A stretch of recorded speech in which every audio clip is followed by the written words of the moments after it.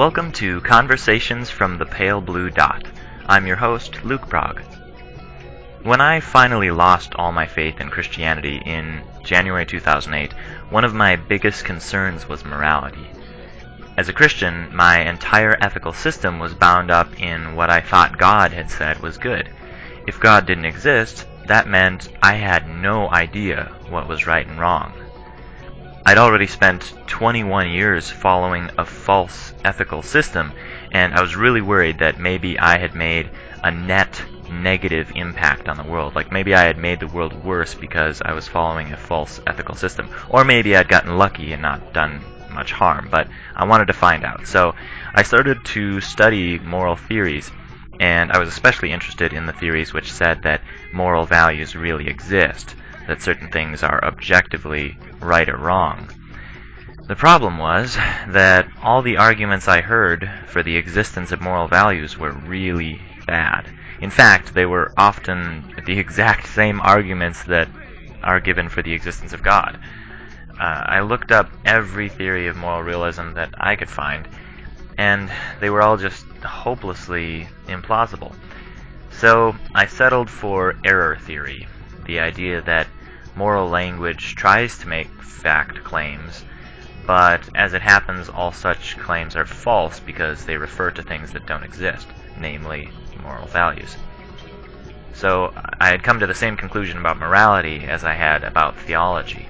Both morality and theology made claims of fact, but all their claims were false because they referred to things that don't exist, God and moral values. So I had moved on, I was studying other topics, and I'd basically given up on the existence of moral facts.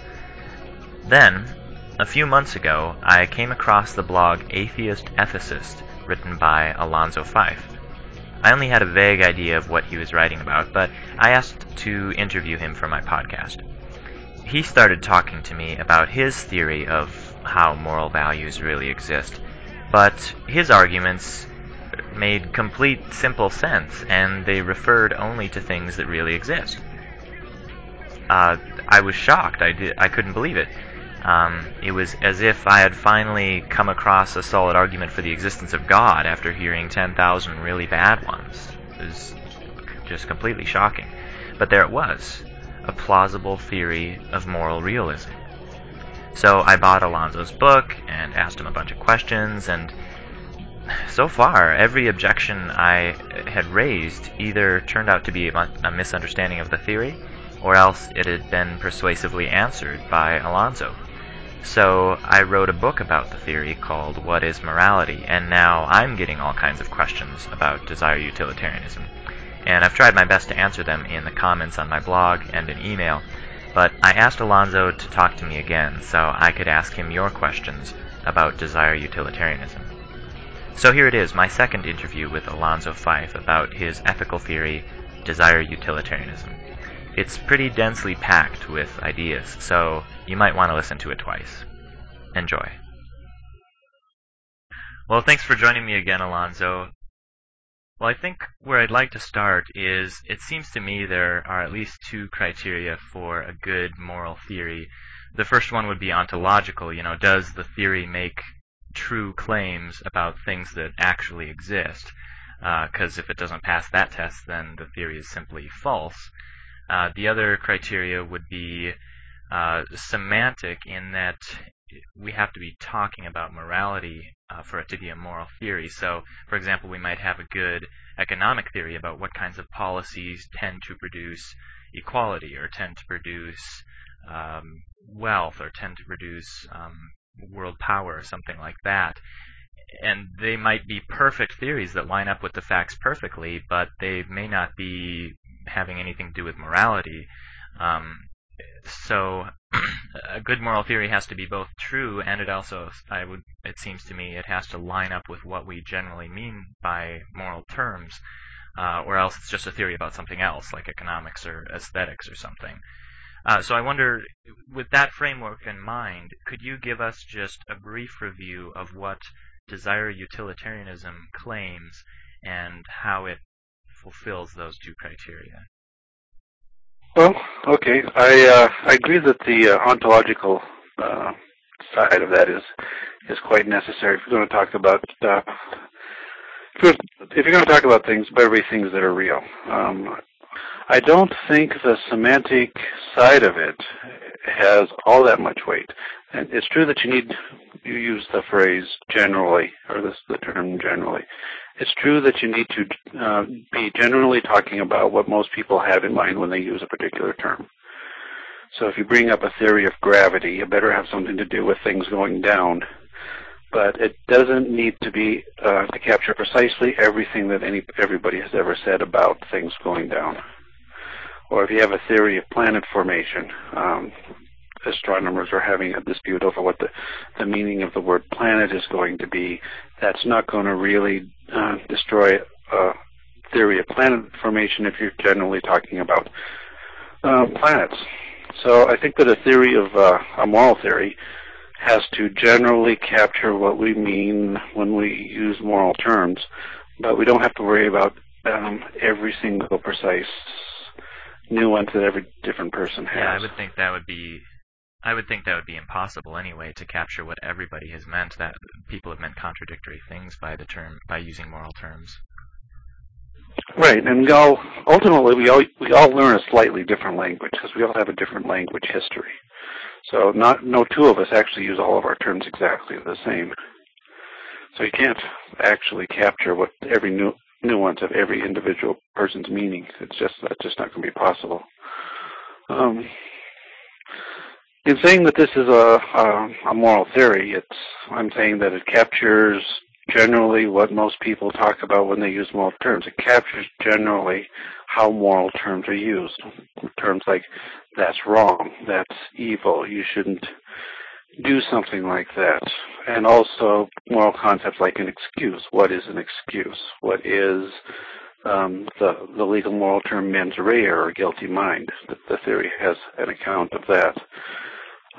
There are generally three different categories of moral speech. There is a moral obligation. There is a non-obligatory permission, things that you may do but don't have to do. And there are moral prohibitions. The theory accounts for all three categories of moral claims. It accounts for the types of things that people might say to rationalize something that's wrong. For example, they may claim that the person had consented when the person actually hadn't consented. But the various types of claims that people can make are accounted for by the theory, or would be accounted for by a good moral theory. And I think that Desire Utilitarianism does a pretty good job of going through the whole list of what's called morality and coming up with an explanation for each part of it. And that's why I like it. Well, let's hear it then. Let's give a quick overview of what Desire Utilitarianism claims about morality. Okay, wouldn't it be possible to do a quick overview of all of those various aspects of morality that I just mentioned?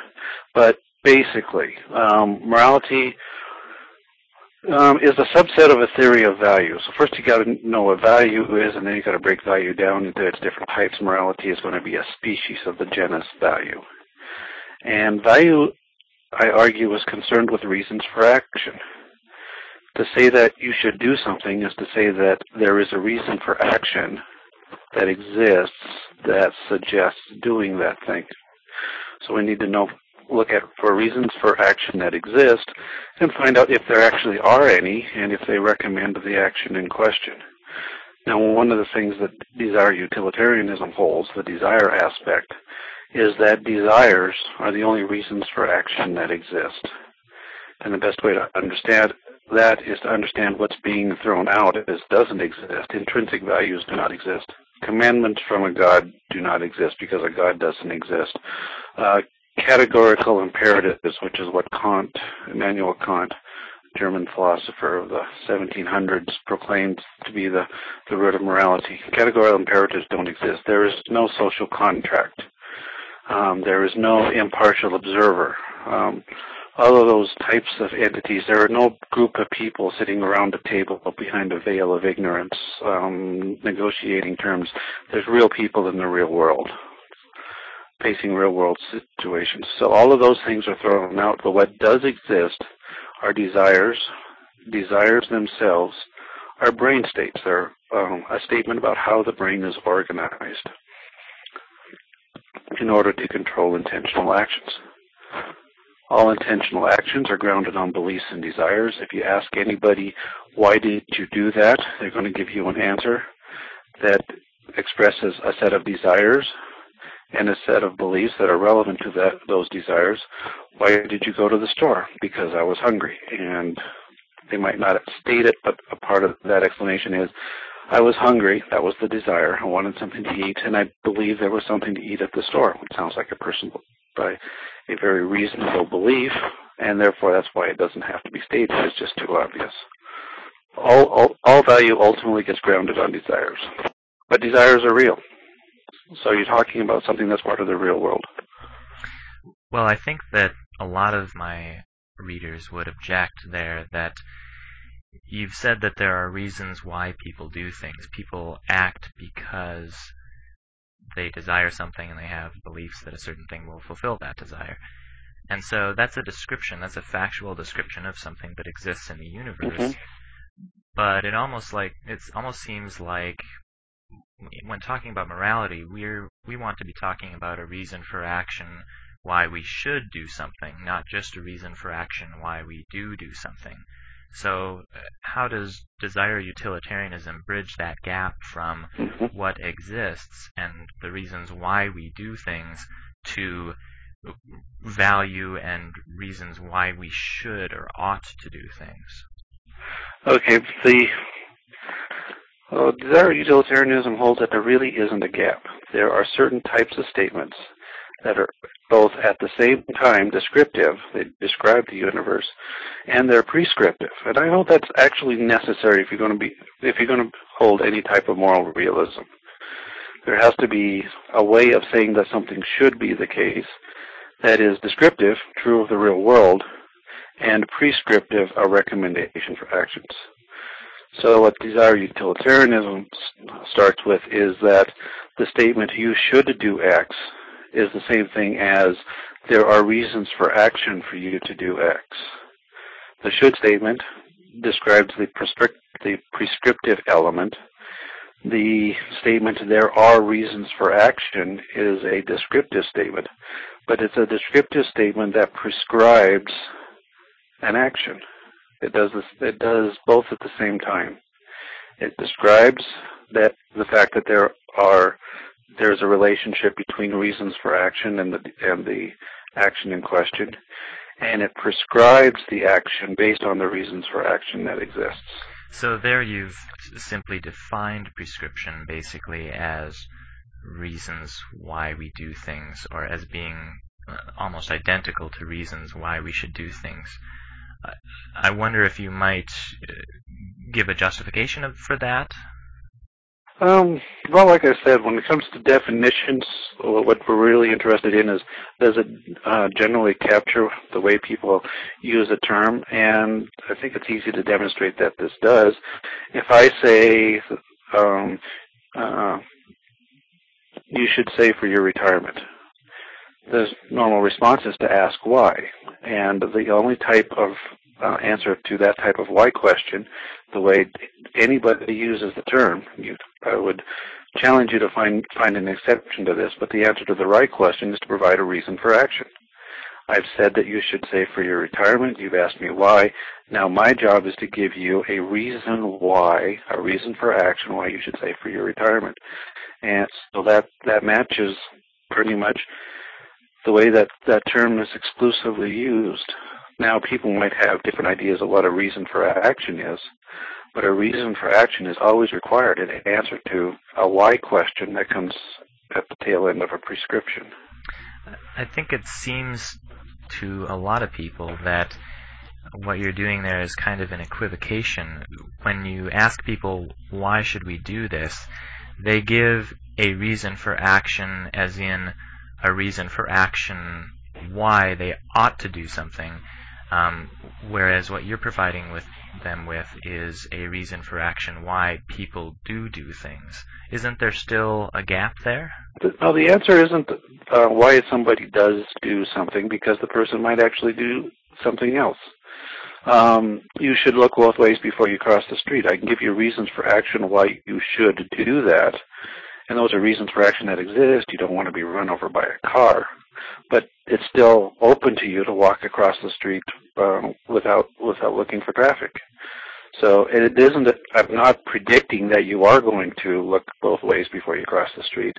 I am prescribing that particular action, but not predicting it. Therefore, I'm not using that as a statement of what you will do. I'm using that as a statement of what you should do. But what I'm calling on as a statement of what you should do is a reason for action that exists, a desire not to suffer the effects of being run over by a car. Yeah, so in your example you gave kind of what Kant would call a hypothetical imperative, where it's very clear to us that we can give prescriptions like if you want to get from Los Angeles to San Diego, you should travel south, or these types of things where if, therefore then, you ought to do this. Is there maybe another way to approach this is how do we get from a hypothetical ought to whatever a moral ought is? Hypothetical oughts are the only types of oughts that there are. There are no categorical oughts. Everything is given a set of desires. These particular actions will best fulfill those desires. So everything has this if-then structure. But you can also apply that if-then structure to desires themselves. So I can say you ought not to rob a bank. That is wrong. By that I mean that there are reasons for action not to rob a bank. But we can also ask, are those reasons for action themselves, those desires, any good? How do we answer that question? Well, we can apply the same method, the same if-then question, to whether or not we should have particular desires. And when we do that, when we evaluate desires according to their ability to fulfill or thwart other desires, that's when we're entering that subsection of value theory or values that has to do with morality. All value theory evaluates states of affairs by their relationship to desires. Morality, like I said, is a species of value in that it evaluates desires themselves according to their relationship to other desires. If a desire fulfills other desires, it's a desire that we have reasons to promote. If it thwarts other desires, it's a desire that we have reasons to inhibit to the degree that we can do so. Well, it seems clear to me what you're saying about, if a desire thwarts lots of desires, then every desire that it would thwart is almost like a reason for action to discourage that desire that thwarts all those desires? I would say more than almost. If a desire thwarts other desires, the desires being thwarted are reasons for actions to inhibit the desire in question. Yes, okay. Then, of course, there will be other desires that may be fulfilled by, say, robbing a bank, and I would imagine that those are taken into account. For example, the robber may fulfill certain desires for money if he gets away with it. So there are reasons for action to discourage robbing a bank, and there are also at least a few reasons for action out there to promote this particular robbing of a bank. Correct? Yes, but notice that you're talking about the action of robbing a bank, whereas morality is concerned with the desires that are involved in robbing the bank. Specifically, when we talk about robbing a bank, the moral interest here is in giving people an aversion to taking other people's property without their consent. We have a reason to promote that aversion because without it, any of our property can disappear at any moment. All of the interest we have in keeping what we have, in making plans, future plans on using what we have, in preventing violence against people as they both claim the same piece of property, all of that gives us reasons to promote an aversion to taking property without consent. And the reason that robbing the bank is wrong is because robbing Robbing a bank is something that a person with that aversion would not do. So we take the sign of robbing a bank as evidence that that person does not have the requisite aversion, and then we bring our moral tools to bear, our condemnation and punishment, to say that people without that particular aversion we have reason to promote that aversion. So we're going to promote it by bringing these tools to bear against such individuals.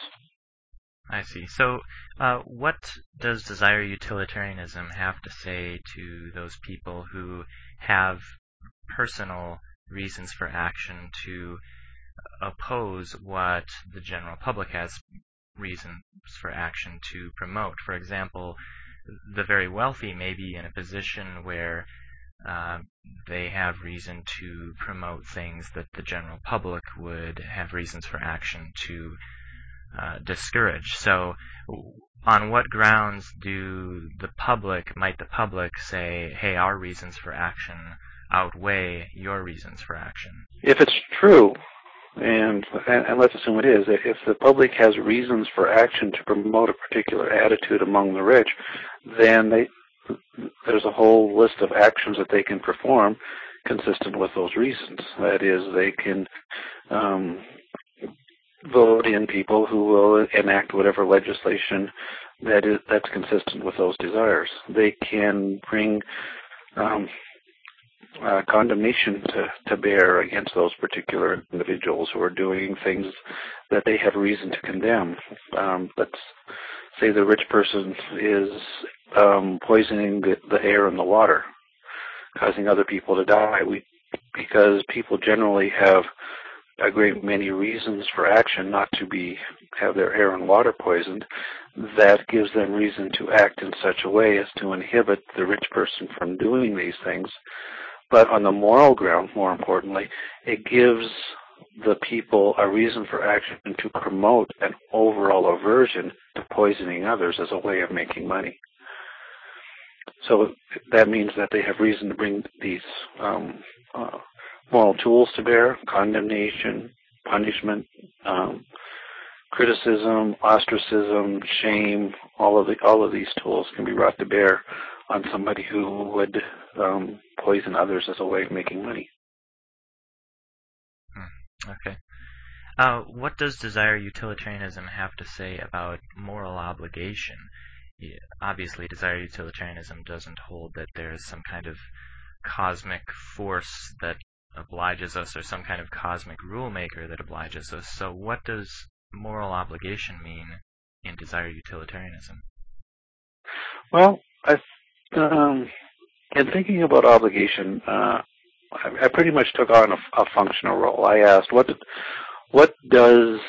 people use the term obligation, what are the set of institutions and beliefs and attitudes and claims tended to surround that type of claim?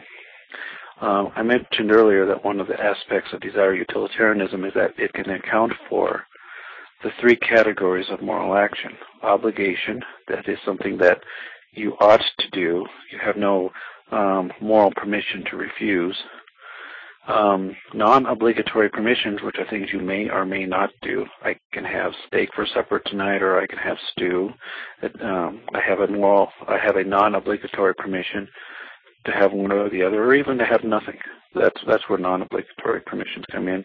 And then there's prohibitions, things that you ought not to do, like torture a child to death. The way that desire utilitarianism handles those three categories is an obligation is an action that a person with good desires would not perform. And what that means is that if you see somebody perform that action, then you know that is a person who doesn't have the desires that you have reason to promote, or does have desires you have reason to inhibit. So functionally, that means putting up a flag and calling in the community to bring their moral tools, their condemnation, their blame, their punishment, to bear on that type of person. And if you look at the way the term obligation functions in a community as a moral concept, that's the way it functions, as a flag to the community to say, bring these moral tools to bear against such a person. And the same thing,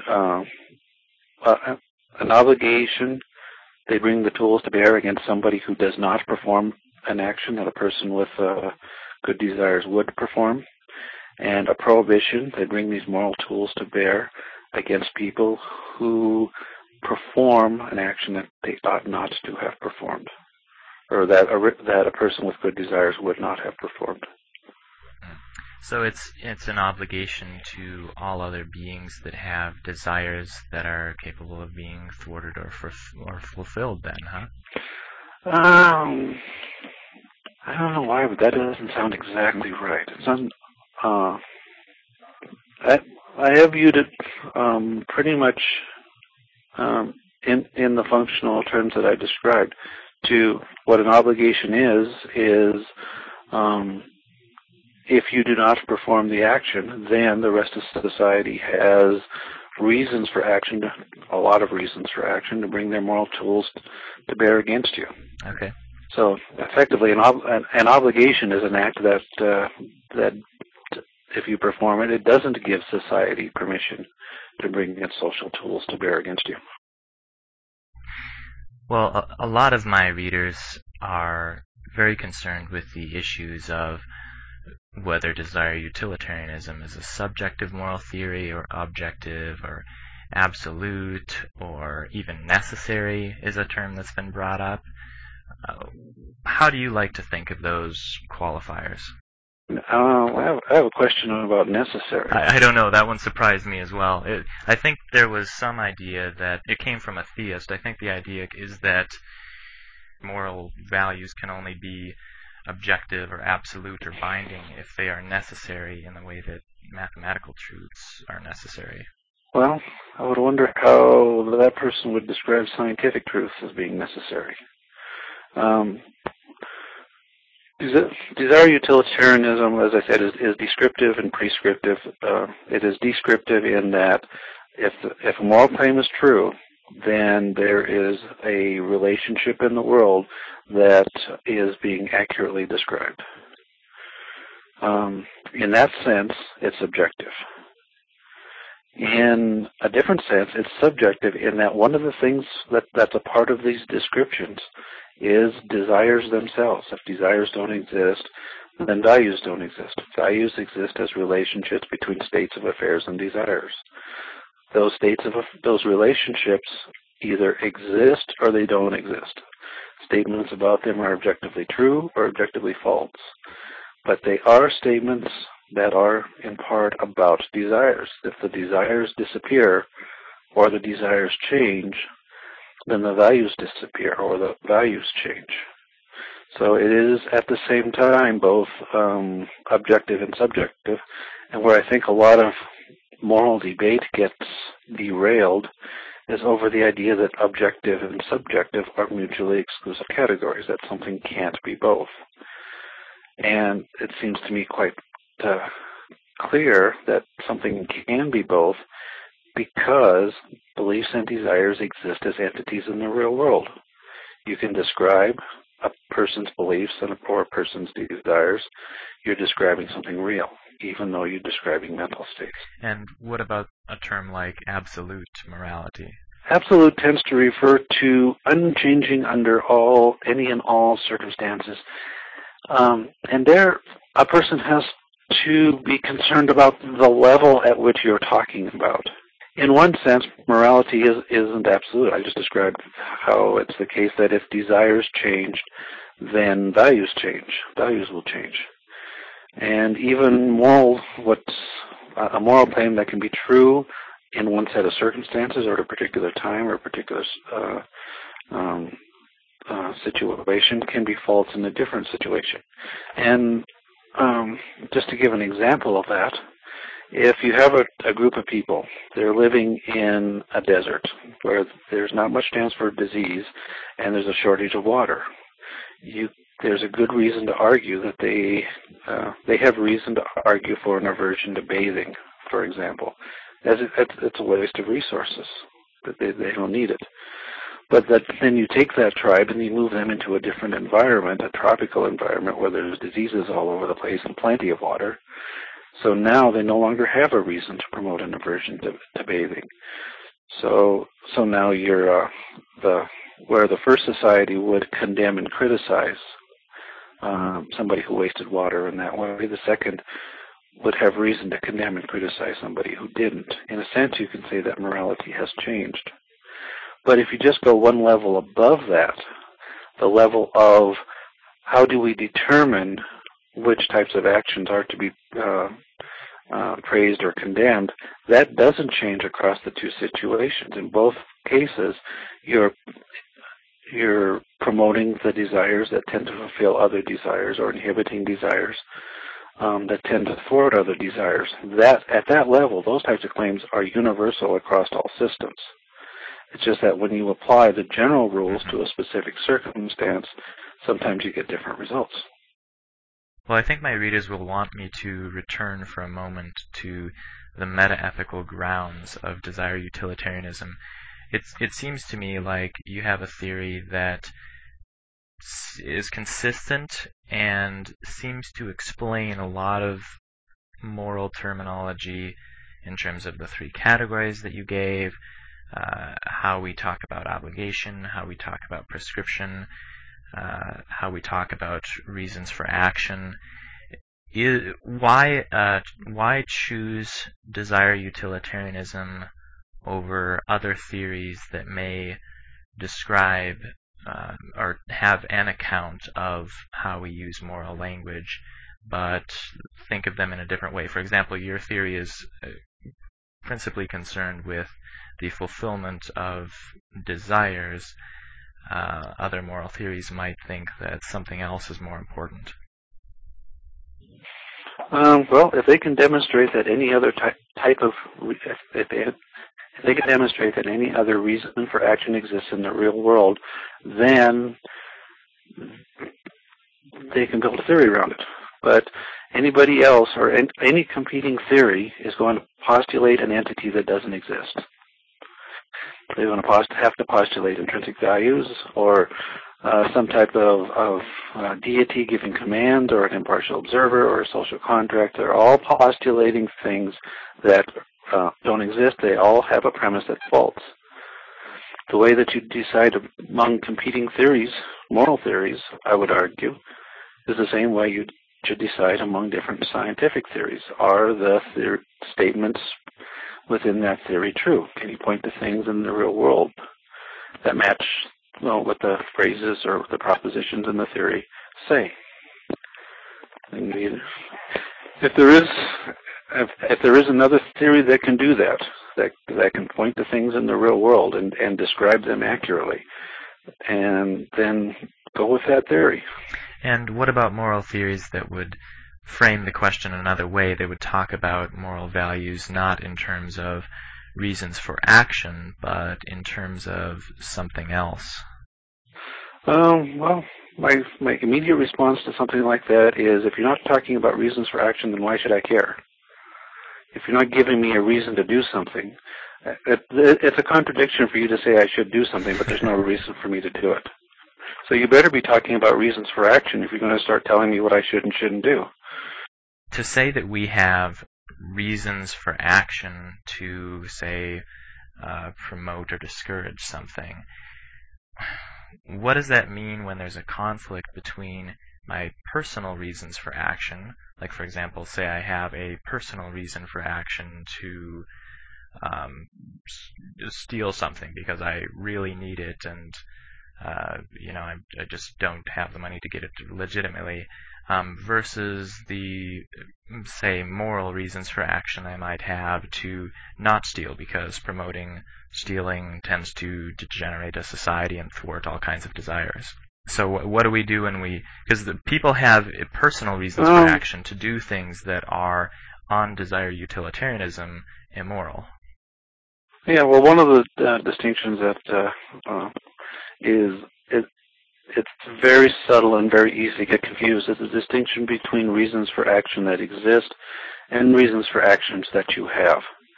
The reasons for action that you have are going to determine your actions, and there's no way out of that.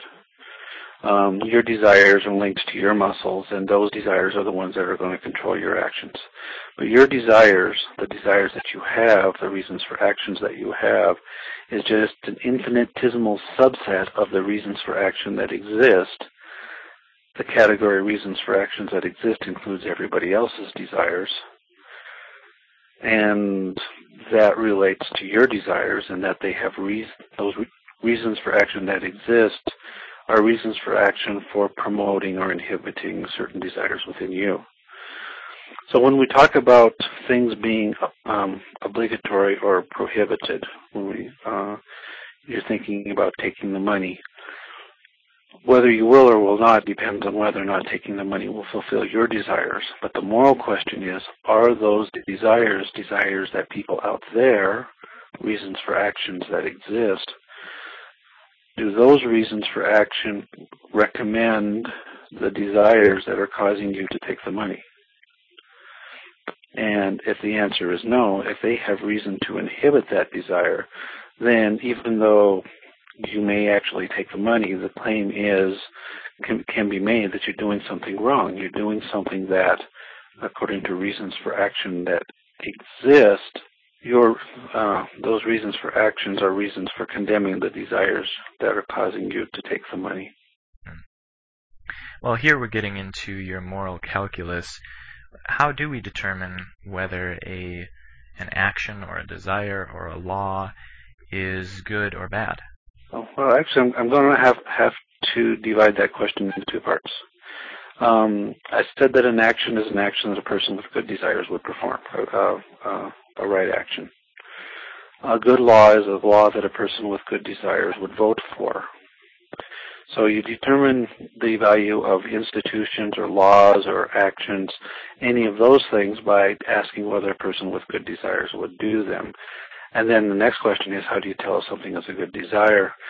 You tell that it's a good desire by determining if the desire, generally, if it was spread generally throughout the community, is a desire that would tend to fulfill other desires. So, for example, a desire to be charitable, a desire to help those people in need, is a desire that tends to fulfill other desires. And an act of charity can then be praised on the ground that it is the action that a person with good desires, a desire to help those in need, would perform. What is your justification for saying the most desires and the strongest desires, and what does that mean? Okay. Remember what I said earlier, that statements about relationships between states of affairs and desires are both at the same time descriptive and prescriptive.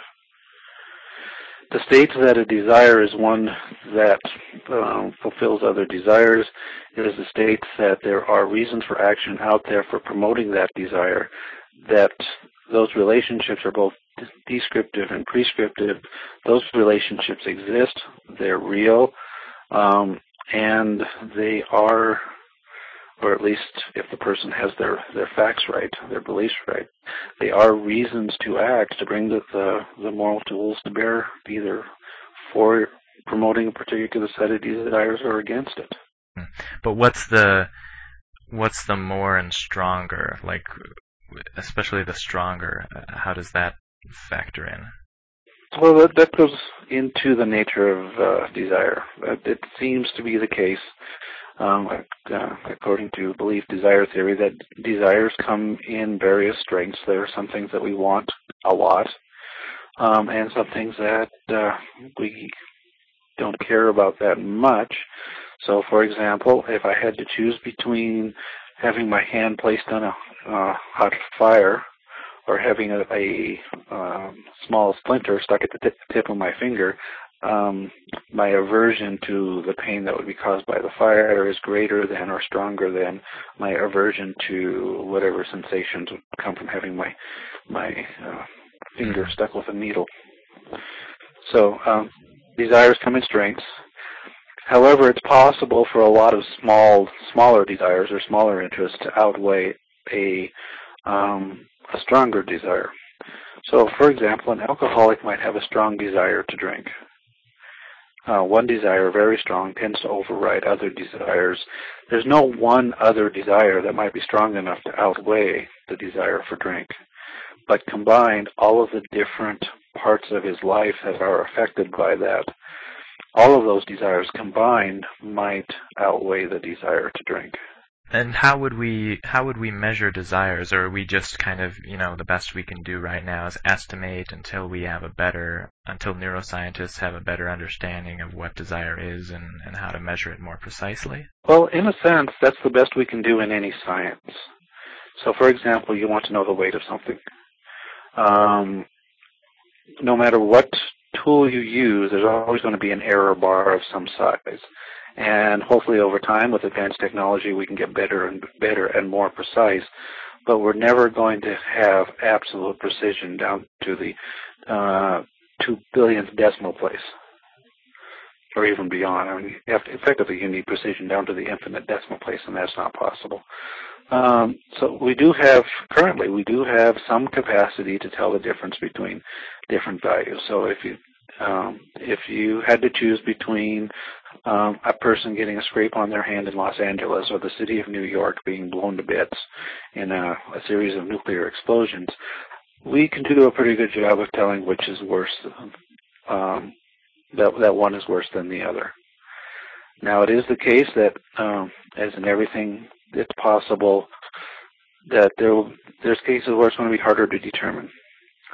And hopefully over time we will get better at this, and there will be fewer things where it's harder to determine.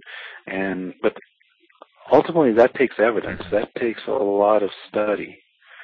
Determining what the effects of drug laws are. And what is the effect of making drugs or prostitution illegal? For the most part, we don't have all of the facts that we need just yet. But yeah, we estimate. We don't have precise tools at this point. And part of the reason we don't have precise tools is because we haven't known what to look for.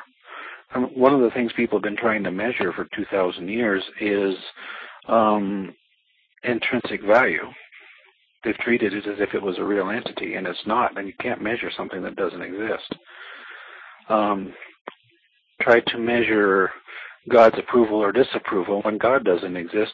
God is simply an invention of different people who are effectively assigning their own preferences to God, and those preferences differ from individual to individual, from inventor of God, among different inventors of God. So once we get the idea that, okay, now here's what we're looking at the strength of desires, now we can start to study them and start to figure out some of these things. We've made progress if we're measuring something that exists, even if our error bars are big right now. Right. I mean, you have to start somewhere. Mm-hmm. Think of temperature. 3,000 years ago, they didn't have thermometers, but they could tell the difference between what was hot and what was cold. Then they invented more precise. They started to invent thermometers. They found out that, well, look, the volume of water is dependent on temperature, so if we take this volume of water and we give it a value of 100, and this volume of water and we give it a value of 0, now we can assign numbers to these two temperatures. And then we kind of split it in half and make all sorts of little tick marks on our little instrument, and now we can assign numbers to it. But even before we did that, we could tell the difference between hot and cold. And even after we did that, there were still cases where we couldn't tell if two things were of a different temperature. And there are some things we simply still could not measure temperature of because we couldn't get a thermometer into it. And over time we've acquired more and more sophisticated tools. Now, I would argue that we actually do have some very sophisticated tools when it comes to measuring relationships among desires. And those are the tools that economists use to figure out what's called willingness to pay, which involves some really sophisticated calculus in looking at you observe a group of people under certain circumstances, and you find out under what circumstances they choose one option and what circumstances they choose another. You look at the various trade-offs. You start to evaluate under what conditions will they switch from A to B, will their choices switch. And the economists can come up with some fairly sophisticated analysis of what actually has value to people according to what choices they make. Yeah, and they can actually put ratios and actual numbers on the strength of people's desires, it appears. Right, and they do it pretty much the same way that I described with the invention of the thermometer. With the invention of thermometer, I said that this volume of water is 100 degrees. That volume of water will assign the value of 0 and then make tick marks in between. The economists, when they do willingness to pay estimates, do the same thing. We'll take this value, we'll assign it a value of 10, we'll take that value, we'll assign it a value of 0, and then through our observations, we'll discover when people switch from one to another, and that will be our tick marks in the middle. It's pretty much the same type of system. They can use that and they can say, well, it looks like this has the value of 6.6 because when people get 6 of these things, this is when they'll switch. Mm-hmm. Yes. Well, we've been talking mostly on the level of theory, although thankfully you've avoided S and P and all that. That works better in writing, I think. I wonder, just on a level of daily conversation, let's say that you're two, a desire utilitarian is talking to somebody else, and the desire utilitarianism says, the desire utilitarian says you should not hit that person with a club. And the person who wants to hit somebody with a club says, why? What does the desire utilitarian say? Well, okay, you're talking about somebody who has a club who's going to hit somebody. At that point, the only types of appeals that are going to make sense or that are going to have any effect are appeals to the desires that that person already has. You can't, you can tell him that this isn't a good desire, but that desire is there, and that is the desire that's going to influence his actions. So at that point, if it gets to that point, you're simply talking about relationships between swinging the club and his current desire. So pretty much the only thing you can say there is to point out that desires of his are going to be thwarted in some way in the future, that he's going to be arrested and thrown in jail, or people are going to do bad things to him. Or you can, at that point, actually threaten him. If you swing that club, I will shoot you. That should have an effect, in many cases, on his current desires. The moral question is, how do we get to that place to start with? The best situation is that we don't get to the place where that guy wants to swing the club by, throughout that person's life up to this point, using condemnation to give him an aversion to swinging a club, and then the situation that you're describing doesn't come up. And that's what the desire utilitarianism says morality is about.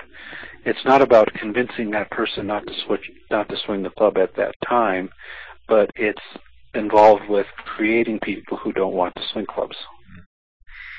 So let's say that we are talking to a very philosophical person, and this philosophical person doesn't have any particular desires to torture someone, but they've got somebody chained up, and they're just going to torture somebody for the heck of it, and they ask you, why should I not torture this person? And they mean very philosophically, why should I not torture this person?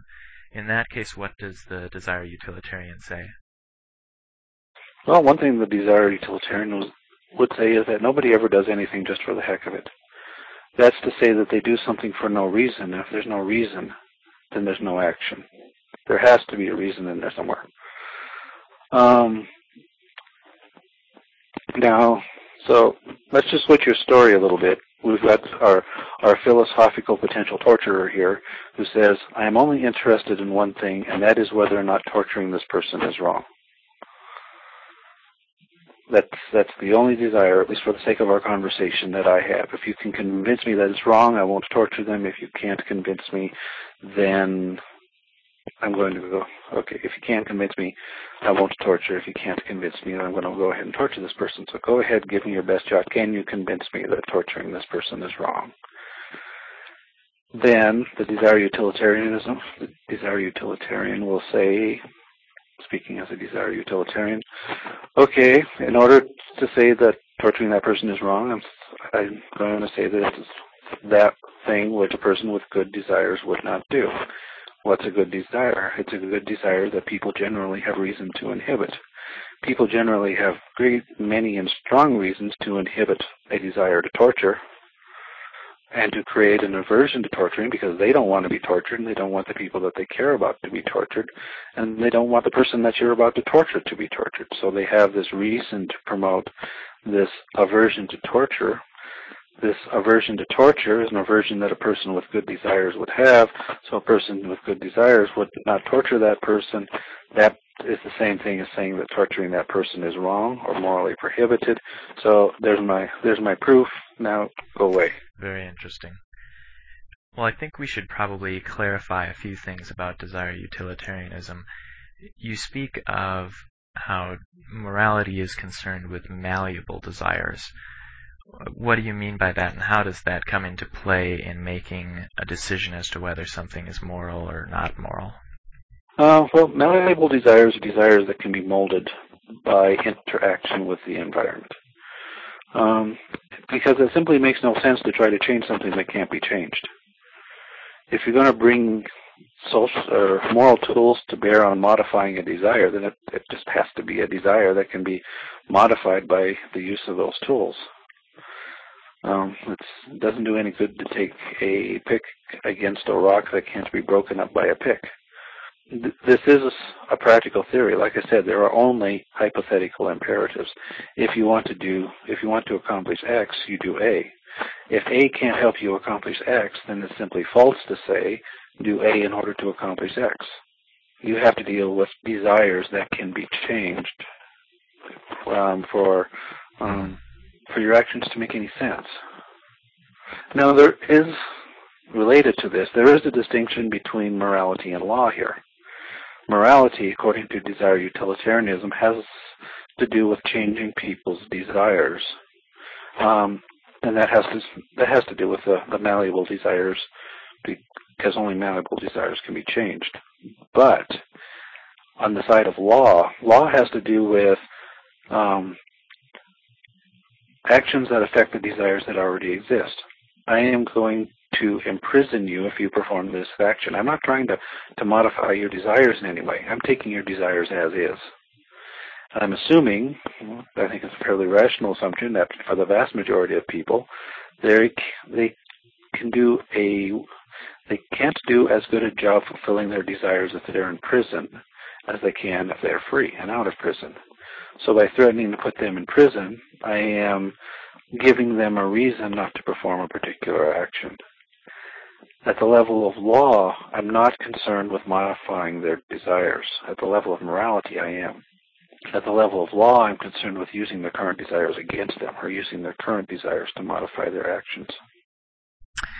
I wonder, in terms of malleable desires, what if we come to the point where we can basically create or inhibit desires with total control because our neuroscience has developed so greatly?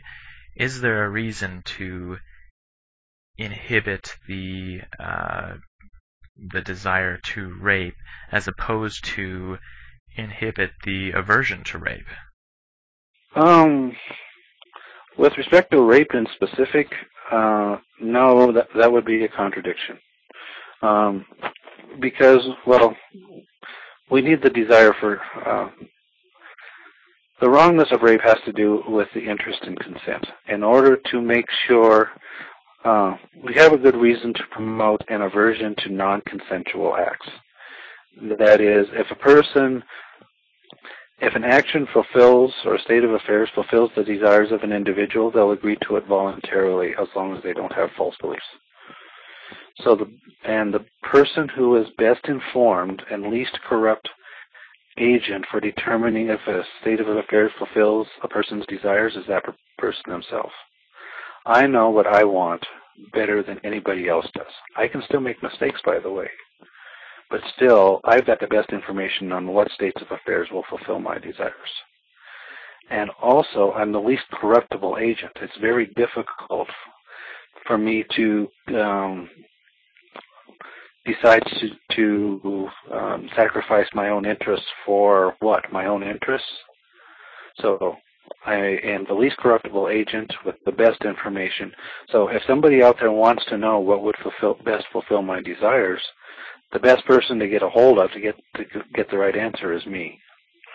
And that's why that's why morality calls for an aversion to non-consensual action. It's basically a desire to get the best information on what fulfills desires from the most informed, least corruptible agents.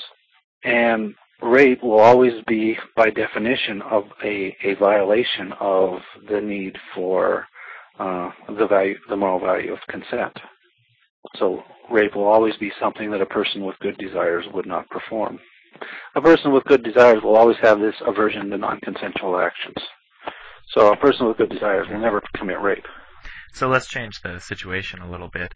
Let's say we get to the point where we can control or inhibit all desires because we have such power over the brain, and we have a choice between diminishing the desire to slap random people in the face, or we have the ability to simply diminish the aversion to being slapped in the face by a stranger.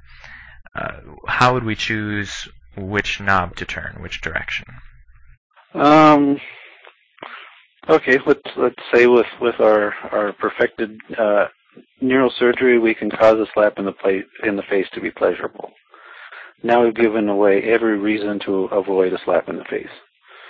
So the desire to slap other people in the face is no longer a bad desire. It doesn't thwart any desires. In fact, it fulfills a desire because we will make being slapped in the face a pleasant experience with our little neurosurgical tools that we now have. It seems like we could actually both increase the desire to slap people in the face and increase the pleasurability of being slapped in the face, and that would create a whole bunch of desires and fulfill them at the same time. Yeah, but remember, desire fulfillment itself doesn't have any intrinsic value. There's no reason to go around creating more desire fulfillment. A desire creates a value for that which is desired, but the fact that this relationship exists has zero value. So we don't need to go around increasing desire fulfillment. That's not our goal. In order to evaluate how we're going to use these tools, we have to see what other desires would be fulfilled by these tools in this particular way. Now, if there is out there a desire to increase desire fulfillment, then what you said would have value relative to that desire. There's all sorts of other desires. So, for example, we could increase the strength of these desires to such a degree that people are no longer gathering food. They're starving to death. They're no longer caring for their children. If we did that, then we are creating desires that tend to thwart other desires. Yeah, that makes sense. And if we're going to increase desires other than, I can think of a lot of desires to put our little neurosurgical tools to work on other than promoting the desire to slap other people in the face, which is the desire to acquire knowledge, the desire to help others, the desire to maintain physical fitness. Those are desires that actually fulfill other desires. So those are desires that we have reason to use our neurosurgical tools to promote. I think we've covered this before, but I'd like to read one question that was posted. He who cuts down asked, or he said, I'm not seeing how one can make the jump from I have desire X and you have desire Y to desire X is preferable to desire Y due to its capacity to fulfill more desires than it thwarts. Is that really what you're saying? Are you saying that desires that tend to fulfill other desires are preferable to desires that tend to thwart other desires? Well, that pretty much is what I'm saying, because the word preferable simply means fulfills more and stronger desires. Okay, I have desire X, you have desire Y, they're in conflict. To say that my desire X fulfills other desires means that those other people out there, the crowd of 100 people that surround us, they all have reason to promote my desire and inhibit yours. Assuming that yours thwarts the same desires that mine fulfills. So they have reason, those 100 people have reason to bring their moral tools to bear in order to promote or strengthen my desire and to inhibit yours. And if they're successful, if they're completely successful, then they inhibit your desire to the point that it doesn't exist. And now I get to act as I wish, fulfill their desires. They get their desires fulfilled, but your desires aren't thwarted as long as the moral project is successful, because you no longer have a desire for Y. Again, assuming the moral project is successful. Some questions that I've gotten are coming from people who are error theorists, and so they think that moral claims are claims about objective fact, but as it so happens, all such claims are false because they refer to things that don't exist, namely moral values. And so, what would you say to an error theorist who just thinks that moral claims are false because there's no referent? Okay, let's go to the chief moral theorist, which is J.L. Mackie, who happens to be perhaps my second favorite philosopher behind David Hume. What Mackie said was that all moral claims, if we look at moral language, the way I described earlier, generally how do people use the term, what theory best fits how the terms are used. Mackie argued that moral terms contain a claim of what he called objective intrinsic prescriptivity. Now, objective intrinsic prescriptivity doesn't exist. All moral claims say that they do. It does exist, so all moral claims are false. And as far as that goes, I can be in complete agreement with Mackie. I do agree that a vast majority of moral claims have to do with our claims about intrinsic prescriptivity. And they're false. A lot of moral claims have to do with claims about God, and they're false. However, if you read Mackie, I keep one of the terms or arguments I continually go back to has to do with the meaning of the term atom. The term atom changed its meaning over history. It originally meant a thing without parts. Atom meant to the ancient Greeks without parts. Now it no longer means that.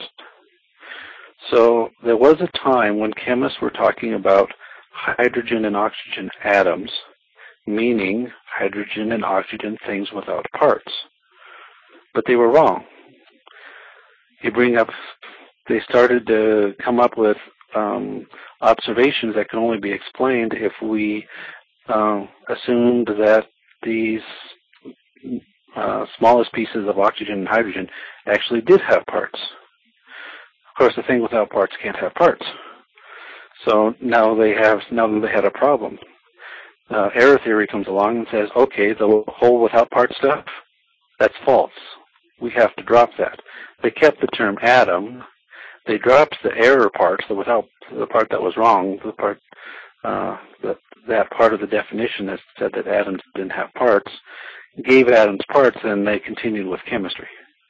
Now, the last I checked, chemistry was a perfectly objective science, or about as objective as any science can be, even though there was an error in the original definition of the term atom.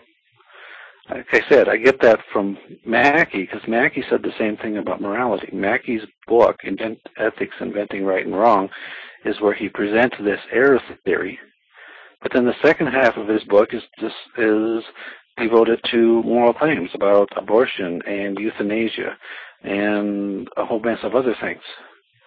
So what does he do? In the middle of the book, right at the transition between the two sections, he brings up this fact of the word Adam. And he says, even though all moral claims are false, we have the option of dropping out that part that is false, keeping what remains, and using that to go forward and now make true value claims. We're just going to drop the part about intrinsic prescriptivity.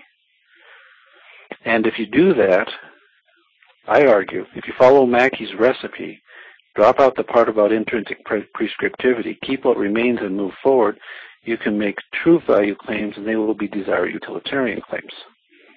So I have nothing against the error theorist, but it's not the end of the conversation. It wasn't the end of the conversation with chemistry, and it's not the end of the conversation in ethics. And Mackey knew that.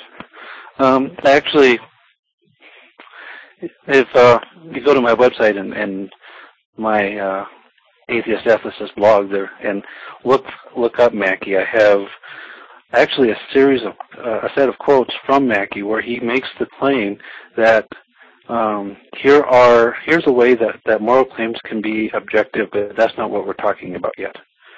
If we organize our moral claims this way, they're objectively true, but I'm not talking about that right now. I'm talking about intrinsic prescriptivity. He makes those types of claims all over his book. And then he starts to make objectively true moral claims towards the end. Well, a lot of my readers are also non-cognitivists in that they just don't think that moral claims have any factual content or are even intended to have factual content. What would your response to them be?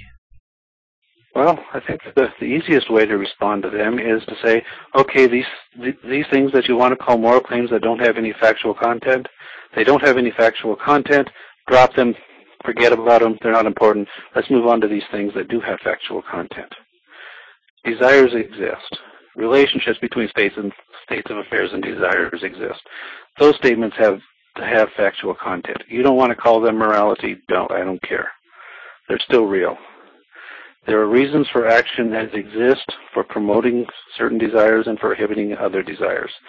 Those statements have lots of factual content, and they're true. Again, if you don't want to call them morality, don't. They're just as true, even no matter what you call them. So, I get to keep everything I want, even with the error theorists and the nihilists and everything. The things that I'm talking about, these relationships between states of affairs and malleable desires, and the ability to use tools such as praise and condemnation to promote them, and the actions that a person with good desires would or would not perform, all of those things are still real. No matter what they want to do with the term morality, the things I'm talking about are real, even if you want to give them a different name.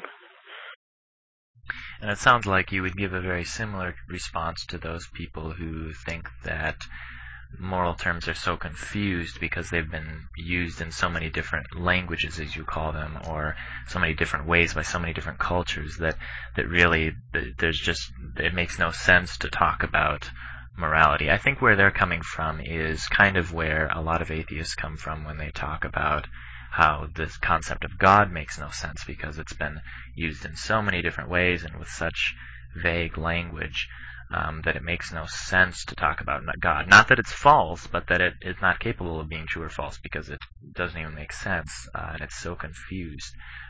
What would your response to that be? Well, those people are raising a practical concern. They're saying that because of all of this confusion that's associated with moral terms, that there's no way to bring that term into a conversation without confusing a bunch of people.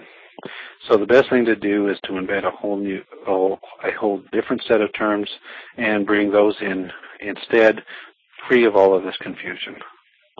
I don't think that moral terms are as confused as they think, because we do get a great deal of mileage out of our moral institutions. They do a great deal of work. And I think dropping moral terms is also a way of generating confusion. Because a lot of people are going to interpret the idea of dropping moral terms as dropping morality, which means now we're no longer going to condemn the Nazi or the rapist or any of those types of people. And that's not going to help. That's just going to add to the confusion. It's not going to resolve it. And it takes a great deal of effort to get a whole society wrapped around a new set of terms. I mean, you're going to have to hire a PR group and spend a lot of money to get your new set of terms actually adopted in the community. And even then, you're going to meet a lot of resistance, a lot of people with a lot of money who are going to resist it, simply because they already have an investment in some other system, which is part of the reason why moral concepts are so confused now, is because of the investments that people have to muddy the waters. Those reasons for muddying the waters will still exist, and investment in muddying the waters will still be going on, no matter how much you want to spend on your PR campaign to introduce a new set of terms. Ultimately, I think, as I said, this is a practical issue. I think in terms of practical reasoning, the best thing to do is to continue to use the terms that exist, but to eliminate the errors, the references to reasons for actions that don't exist, intrinsic values, divine commands, social contracts, impartial observers, all of that stuff, and move on from there. And that's effectively what my blog is all about. Yeah, I think that's a good response to give to someone who says that desire utilitarianism might be a true theory, but it can't be about morality, or it can't be about objective morality, or whatever. Whether or not you want to use the term morality, it still makes a lot of sense to use the term morality because it fits with a lot of our moral language. It's a lot of work to just invent new terms, and it refers to things that actually exist, unlike a lot of other moral theories. Is that kind of where you're coming from? Yeah, we can go back to the analogy with the atom. Chemists, the assumption was that atoms had no parts. Now, observations start to suggest that atoms do have parts. If we start talking about atoms as things having parts, that's going to confuse a lot of people because we've told them that atoms don't have parts, and now we're saying they do have parts. Something that doesn't have parts can't have parts at the same time.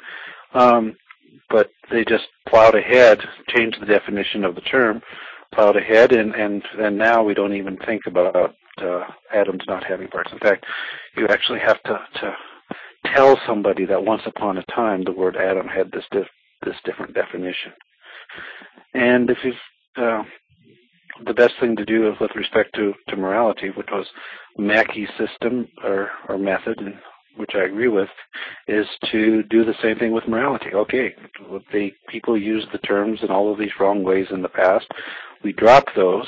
We keep what refers to the things that are real, and we move on, and hopefully in 100 or 1,000 years from now, people have forgotten about all of those those false claims that were once actually written into the very meaning of moral terms in some circles.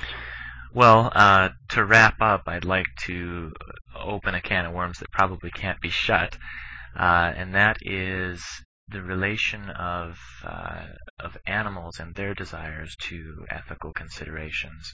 It seems clear that a lot of animals have desires, and so I can't imagine a reason to exclude them from moral calculus. How do we deal with those issues? Yeah, actually, animals are in a difficult situation. They have reasons for action that exist, but they don't have the capacity to judge which of the set of available actions is the best for them. So actually, they've got some very good reason to condemn humans for the way humans treat animals, but they don't know, they can't put enough of it together to actually act so as to condemn humans. And you're right, that opens a can of worms. That creates some interesting moral issues. So here we have desires, reasons for actions that exist that the agents themselves can't express. Or they can't turn it into the most rational action available for them. They don't have the mental capacity to do that. And by the way, and this actually is where it's going to make some headway here. That's also true of humans. Even though, I have a set of desires, do I know the absolute best actions for me to perform at this particular time to bring about the most and strongest fulfillment of those desires? I don't. Neither do you. Neither does anybody else. We're not in as bad a situation as the animals are, at least most of us aren't, but we're still in a similar situation. Now, because of that, we have reasons to promote desires in others to take these things into consideration. We have reasons to promote in others an aversion to exploiting those people who can't figure out what's going on for themselves. Children, mentally infirm, those types. But if we're promoting that desire in others, we also have a reason to promote in others an aversion to taking advantage of animals. We have reasons, or there are reasons for action that exist to promote helping animals? Actually, both of them is true. Humans have reasons to promote an aversion to exploiting people who can't take care of their own interests. But animals also have reasons for us to do this. Unfortunately, animals lack the ability to act on those reasons in a way that will actually cause us to do this. The only reasons that exist that are actually going to cause us to behave differently are the reasons that we have. And unfortunately, there are reasons for action that exist out there. And they can't act on them. They can't affect us. Yeah.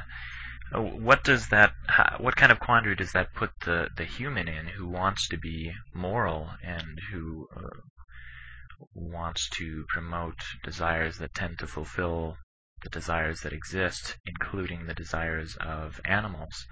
How does that suggest that we might change the way that we live as humans in relation to animals? Actually, part of the way you phrased that brought up and included an assumption that might be false. You're talking about a person who wants to be moral, and he wants to consider the desires of animals. But the very question is, what's the relationship of considering the desires of animals to morality? That's the question that needs to be answered. It's not an answer to simply be assumed into the equation. That's the question that needs to be figured out. Morally, I want to behave morally. So, in my desire to behave morally, what attitude should I adopt towards animals? I believe an argument can be made that people generally have, even if we limit it to humans, people generally have reason to promote an aversion to thwarting the desires of others, period, including animals, including those who can't take care of themselves, perhaps even especially those who can't take care of themselves. So we have a reason to promote an aversion to doing harm to animals. The animals also have a reason to promote that in us, but both sets of desires point in the same direction. So the person who wants to be moral, really all he needs to know is that there are reasons to promote an aversion to thwarting the desires of those who can't take care of themselves. Well, I must say I also have very strong desires for bacon, and that's going to conflict with some desires that exist. Not necessarily. I have an article on what's what I call the predator problem. And it may be that the desire for bacon is actually not such a bad desire, or it doesn't have to be such a bad desire.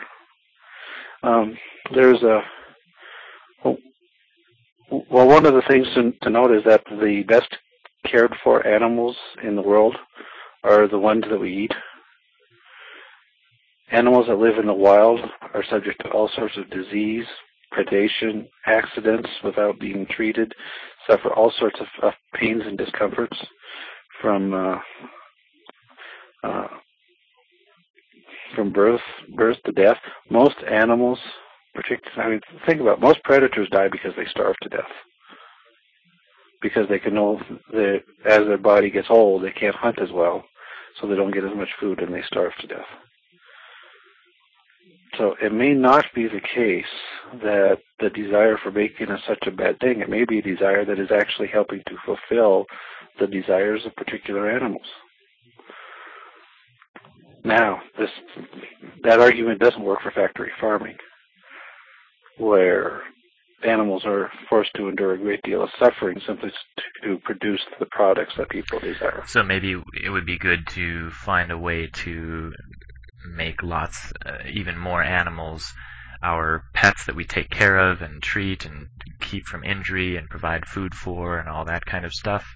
And then when they die, there's no particular reason to not eat their meat. Well, other than but when they get older, the meat gets less flavorful. Anyway, I don't know what the answer to those questions are. The issue of animal rights is actually one area where there's some questions, and I can't say that. Oh, definitely, desire utilitarianism says do X. I don't know. Yeah. There's so much to weigh in there. It's hard for any of us to do the moral calculus of all the desires that exist in the world. Right, and I actually consider that to be one of the merits of desire utilitarianism. And a lot of people, when they look for a moral theory, they look as if they say what they want is, I want a theory that will give me all of the right answers without thinking about them. Well, yeah, that would be nice, but is that the way the world really is? Desire utilitarianism says that there are hard questions out there. There are questions that we are going to have to put some investment into doing some research. And the only people who are wrong are the people who say, I know what the right answer is. And one example, for example, is drug laws. Should we be throwing people in jail for possessing or engaging in transactions or for using particular types of drugs? There is a lot of relevant research out there. And the people who I have the least respect for are the people who have done none of the research, but they claim to know what the law should be. My view on, if you look at my blog, you won't find an article on drug laws because I don't know what the answer is. I can evaluate some of the arguments and say this argument works and that argument doesn't work.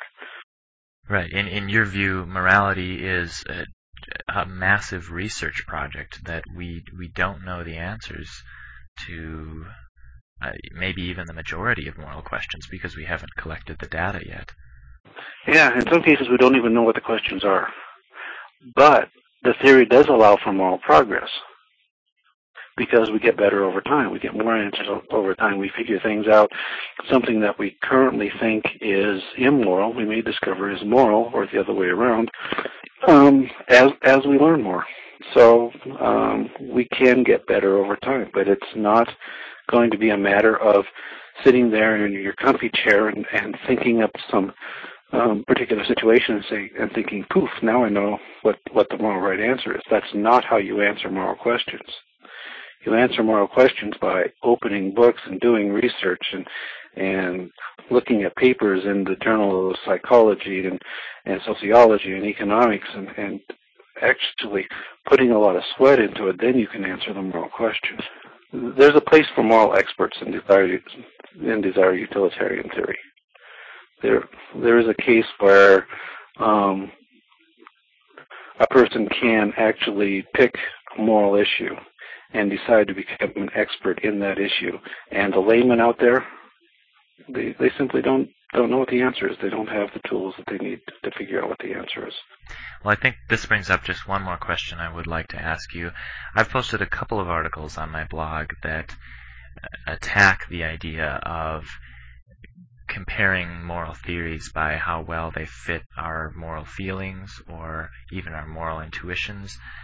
It seems like a lot of moral philosophers, when I read them, they're weighing the various moral theories based on whether or not they conform to our feelings about whether rape is wrong or whether charity is good or whatever. The central question seems to be, does this fit with how we feel about morality? And I've been arguing that there's no reason to do that. We don't have any reason to believe that we've evolved a moral sixth sense that can directly apprehend otherwise undetectable moral properties or anything like that. And I don't think I've gotten a single person on my blog who has agreed with me on that. What are your thoughts on that subject? Well, people typically don't write something except to say that they disagree. But no, there's absolutely no reason to believe that we have a moral sense. How would that have come about? How would that have evolved? If we have a sense of anything, that sense is going to be hijacked by evolution, and it's going to become a sense of that which promotes our survival. And there is absolutely no reason to believe that which promotes our survival and that which is wrong or that which is right are the same thing, not unless you assert some type of intrinsic value claim, that for some reason human survival is intrinsically valuable. And you're not going to get anywhere with that because intrinsic value is one of those mysterious entities we have no reason to believe in. The only thing what our moral sense is, our moral sense is the desires that we have. And I think that's what makes moral sense theory so popular, is because, hey, if I can answer a moral question by closing my eyes and imagining the situation and then picking an option, the only thing I'm doing is I'm picking the option that I like. And, that's a great theory. I always get to do what I like. It's a very tempting way to approach morality. But the fact that it's a tempting way to approach morality, is it correct? Is there any basis, any reason to believe that there are entities, that there are moral properties out there and we have the capacity to sense them? How do you make sense of that metaphysically? What would those properties consist of? And how does this sense organ function? What actually makes sense of that phenomena is there are things that you like and don't like. And your desires have been molded by society, who have reasons to promote certain desires and certain inhibitions in you and me and the rest of us. So the only thing you're doing is you're appealing to your own desires.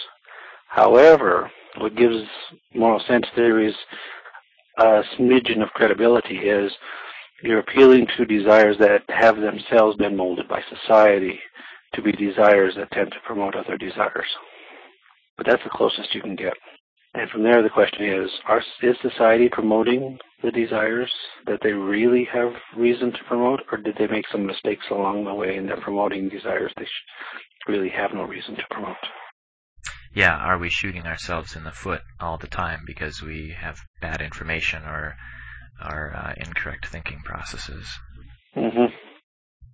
Well, Alonzo, there are hundreds of topics that I would love to talk to you about, but we just can't do that. Are there certain things that you would like to say in closing that maybe we didn't have a time to cover or that you want to emphasize? Well, there happen to be just as many things that I would probably also like to say in closing. Well, the best place to get to what I would say in closing, the various issues, that million topics that I would probably want to mention, is that they're up at my blog, atheistethicist.blogspot.com, and that's where I post my opinions on issues ranging from moral philosophy to specific items in the news. Very good, yeah. And I've been following your blog for a while now, and there's always really substantive stuff there, so I definitely recommend that people visit your blog and read it. And you're very clear in the way that you write about things as well. And very short, which is helpful. Well, I shortened it up. I adopted a new set of rules about 3 or 4 months ago. If you go back beyond that, you're going to get things that are a lot longer. Well, thank you very much, Alonzo, for joining me to answer some of the questions. I'm sure I'll get a lot more questions now, and I look forward to what else you have to say about Desire Utilitarianism on your blog. Okay, you know where to find me. Well, that's my interview with Alonzo Fyfe. Feel free to visit commonsenseatheism.com to view the show notes, which include links to Alonzo's website and his book. Thanks for listening.